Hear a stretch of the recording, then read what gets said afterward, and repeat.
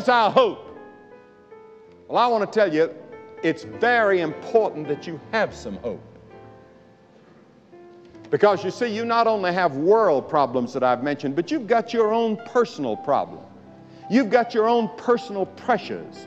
You've got your own personal hell that you're living in right now, and you're looking for a way out and a way of escape. How am I going to get out from under this load I'm carrying? Maybe you're failing at the university. Maybe it's a broken love affair. It may be something else. Pressure from your parents. Whatever it may be. Maybe your parents are broken up and it's torn you up. And you feel the pressure and you want to run and hide and you want to escape. You've tried the drug route. You've tried the alcohol and it hasn't worked. Well, it's very important that you have hope. If you ever lose your hope, you're finished, old or young. What oxygen is for the lungs, such is hope for the meaning of human life. And the fate of humanity is dependent, I believe, in its supply of hope. Well, hello, and welcome to Remember God Loves You, and I'll meet you at the finish line.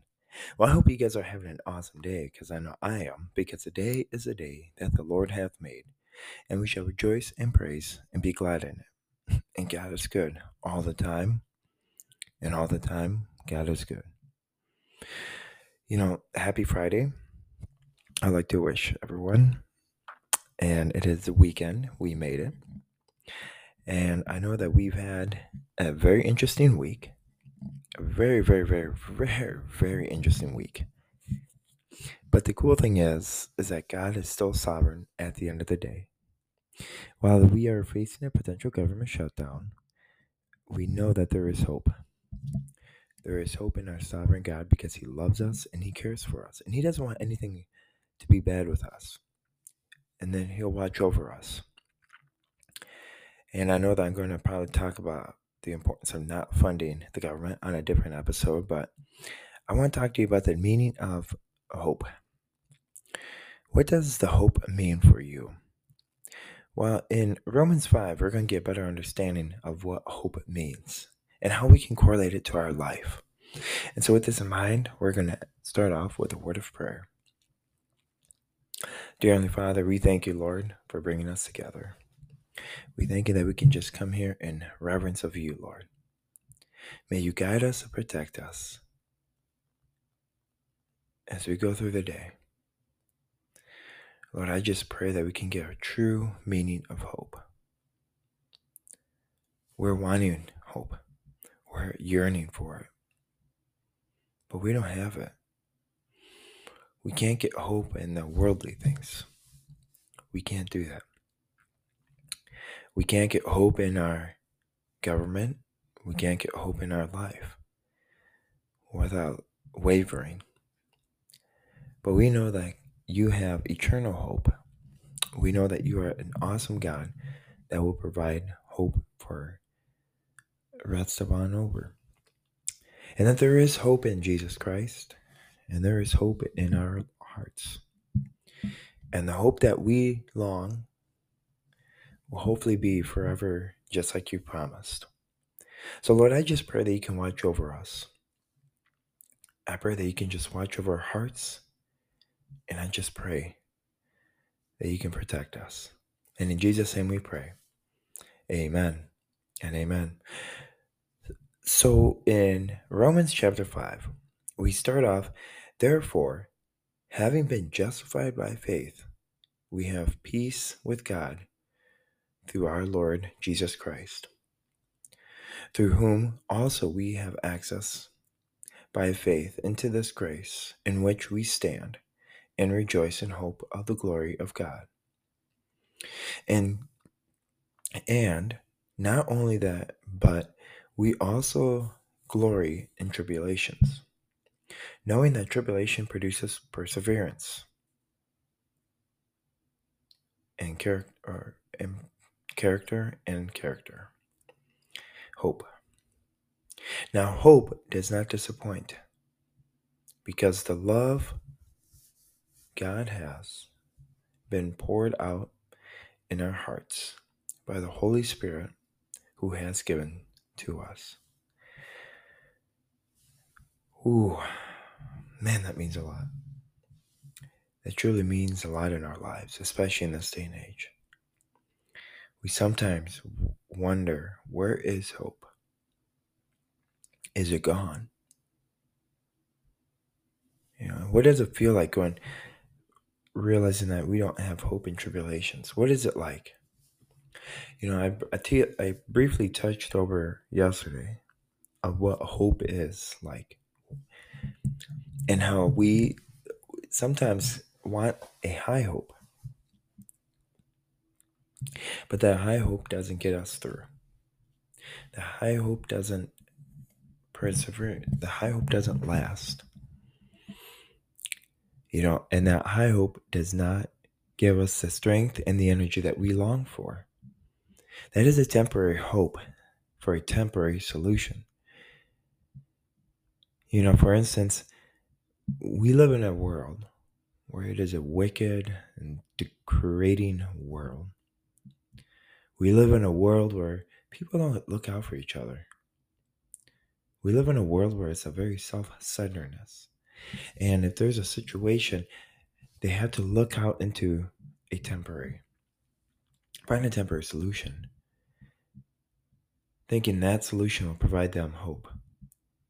And it's interesting that I really wish more and more people spoke about God providing hope during tribulation and during times of trouble, instead of going straight to medicating and going to finding temporary solutions.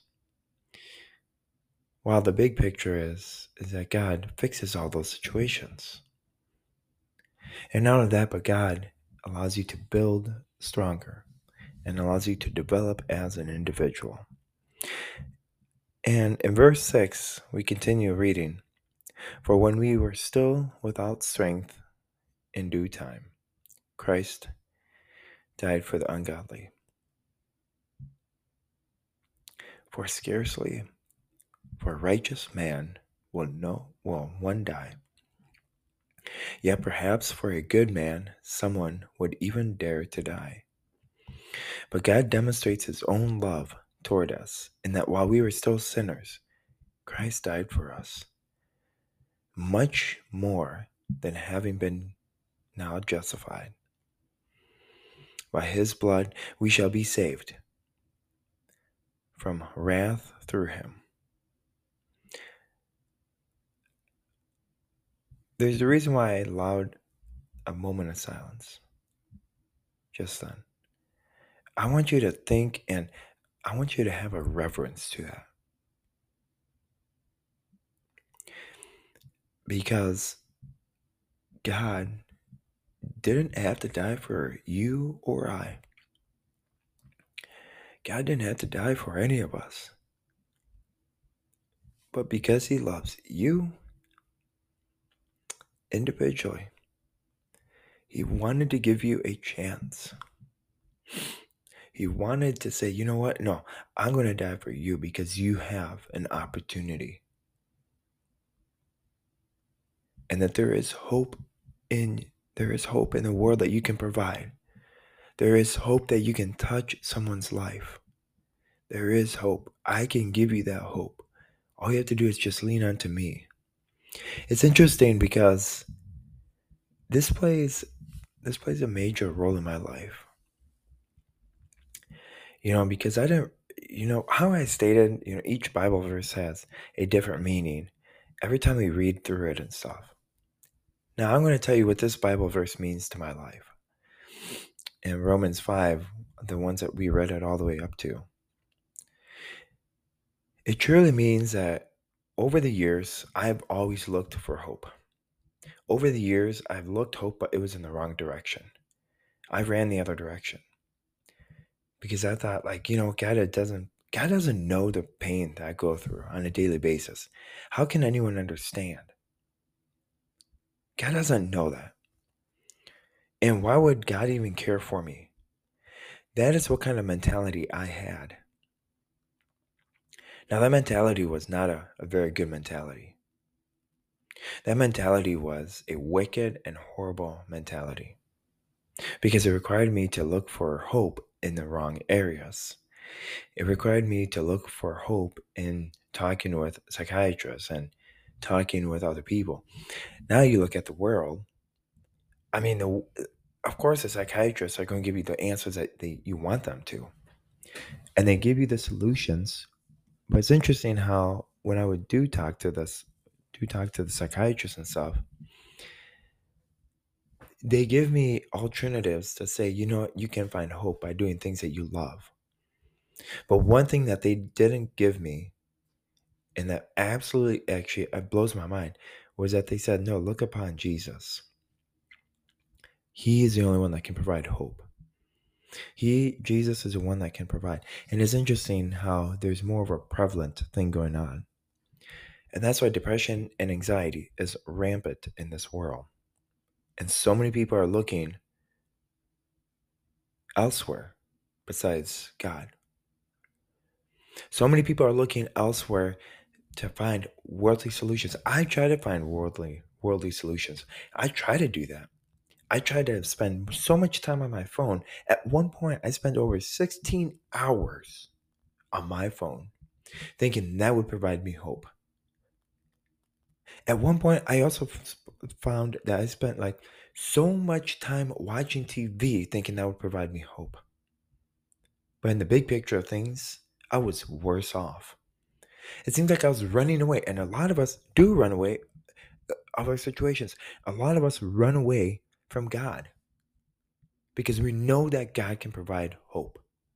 We know that God can provide the peace that I long for, that you long for, and that your family longs for. And it absolutely breaks my heart that I didn't grow up, that I didn't mature fast enough. It really does. And I had a naive perception of what God was thinking. When all I know that God is a loving Father. God is a loving Father. And it's Satan that wants us to deceive hope. It's Satan thinking that hope doesn't exist. It's Satan that wants us to twist. It's Satan that wants us to twist and mentally distort the concept of hope. How disturbing is that actually? You look at that, because before I thought hope, before I accepted Jesus Christ, I thought hope was a temporary thing. I thought hope was a lifestyle you live. I thought hope was something that it was a fantasy that none of us will ever achieve. I really did. I'm not going to lie. This episode, I'm being as fair as transparent as I can, because Romans 5 absolutely touched my heart. Romans 5 brought me to my knees today, because I understand that I used to have a horrible mindset of what hope, the wrong definition of hope. Hope is not something that we want underneath the Christmas tree. Hope is something that there's a promise that God has made a place for you and I. And hope is knowing the truth that God truly loves me, and I don't need to count on anyone else. So we look at how Jesus died for us. How Jesus didn't have to die for us. I didn't deserve him, but he loved us. And it's interesting because in verse 12, we read, therefore, just as through one man sin, Verse 12, therefore, just as through one man is sin entered the world, and death through sin, and thus death spread to all men, because all have sinned. Because all sinned. Until the law, sin was in the world. But sin is not imputed when there is no law. Nevertheless, death reigned from Adam to Moses, and even more, and even over those who had not sinned according to the likeness and of the transgressions of Adam, who is a type of him who was to come. But the free gift is not like the offense. For if by the one man's offense may died, much more the grace of God and the gift by the grace of one man, Jesus Christ, abound to many. And the gift is not like that which came through the one who sinned. For the judgment just came from one offense, resulted in condemnation, but the free gift, which came from many offenses, resulted in justification. For if by one man's offense death reigned through the one, much more those who receive abundance of grace and of the gift of righteousness will reign in life through the one, Jesus Christ. Therefore, just as through the one man's offense judgment came to all men, resulting in condemnation, even so through one man's righteous act, the free gift came to all men, resulting in justification of life. For as by one man's disobedience many were made sinners, so also by one man's obedience many will be made righteous.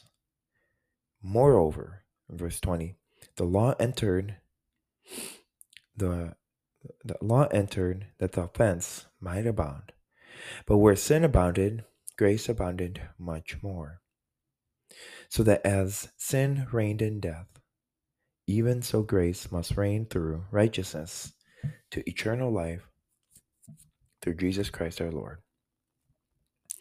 Now, the big picture, that the reason why I'm getting very emotional through this whole thing is because we have to figure out what the word hope means. And I'm going to reiterate that. For some people, it basically means wishing on a lucky star. I've done that multiple times. You don't know if things will turn out good or bad, but you hope they're good. You don't know if you got into the college you wanted, got a good grade on the big test, or got a good part in the school play. But you sure hope so. Don't we all? You hope that you get a promotion after working there for 10 years. You hope that when the doctor comes into you and says, "Hey, can I speak with you?" You hope that's a really good response. You hope so. Or you hope when you see your kids coming home, you hope they bring good news to you, but sometimes they don't. But when people use hope this way, they really mean optimistic. They're looking at the glass as half full. They're trying to be optimistic about the future, and there's nothing at all wrong with that. It's good to be optimistic, but that's not what the Bible means when it talks about hope. In Romans 5, we read that Paul tells his friends in Rome about hope. But he's not talking about optimism. Instead, Paul says we have the hope of the glory of God. That doesn't mean we're thinking about God like flipping a coin that will hopefully be heads and not tails. It means we place our trust in God because we know that God's got our future under control. Hoping is good, isn't it? It's just a good feeling. It's a reality we believe, even when things are hard. And things do get hard sometimes. But when we're going through a tough time, experiencing stress or worry, it's easy to stop feeling like we can hope in God. But Paul says those are the times when God uses our hope to refine us. How awesome is that? It's those times, those difficult times, that we see hope. It's the resiliency of maybe being paralyzed from the neck down that we see hope, and that we're defining hope. It's those times when we get a bad diagnosis or we get ill. It's those times when somebody asks, how did you make it through? It's those times when we define what hope means. Because we truly have an awesome God that walks alongside with us and gives us another opportunity to glorify Him each and every day. And with this in mind, I'm going to close it with a word of prayer. Dear Heavenly Father, we thank you, Lord, for bringing us together. We thank you that we can just come here in the reverence of you, Lord. Lord, I just pray that you can watch over us, protect us as we go out through the day. Lord, I am so blessed that you can provide hope and that you can define what hope means in our lives. And Lord, I just pray whatever trials and tribulations that we do go through, Lord, I pray that you can just protect us. Help us not to get discouraged. Like the three things, there's truth, there's hope, and there's life. There's truth in knowing who you are, Lord. And there is hope knowing that we will pass away one day and we will cross that finish line. And there's life knowing that we will have everlasting life in the shelter of your presence. We have hope in that, oh Lord. So I just pray for anyone that's going through a difficult time, Lord. I pray that you can watch over them, protect them, guide them along the way. Because you're an awesome God. So may you guide us and protect us as we continue through the path that you have set before us. So that when you cross that finish line, Lord, we can run into your arms. And we can hear you say to us, well done, my good and faithful servant. And in Jesus' name we pray. Amen and amen. Well, I hope you guys had an awesome day. And remember, God loves you. Truly, He does. And there's a purpose that you're going through. There's a reason why you're going through a difficult storm. There's a reason. And right now you are defining hope in your life. Because you know and you believe in Jesus Christ. And that He died for you and He rose for you. That is you defining hope. Remember, God loves you. And I'll meet you at the finish line. Bye. The sparrow's not worried about tomorrow or the troubles to come. The lily's not thinking about the seasons, the drought or the flood. The tree that's planted by the water isn't fazed by the fire. So why should I be? 'Cause you take good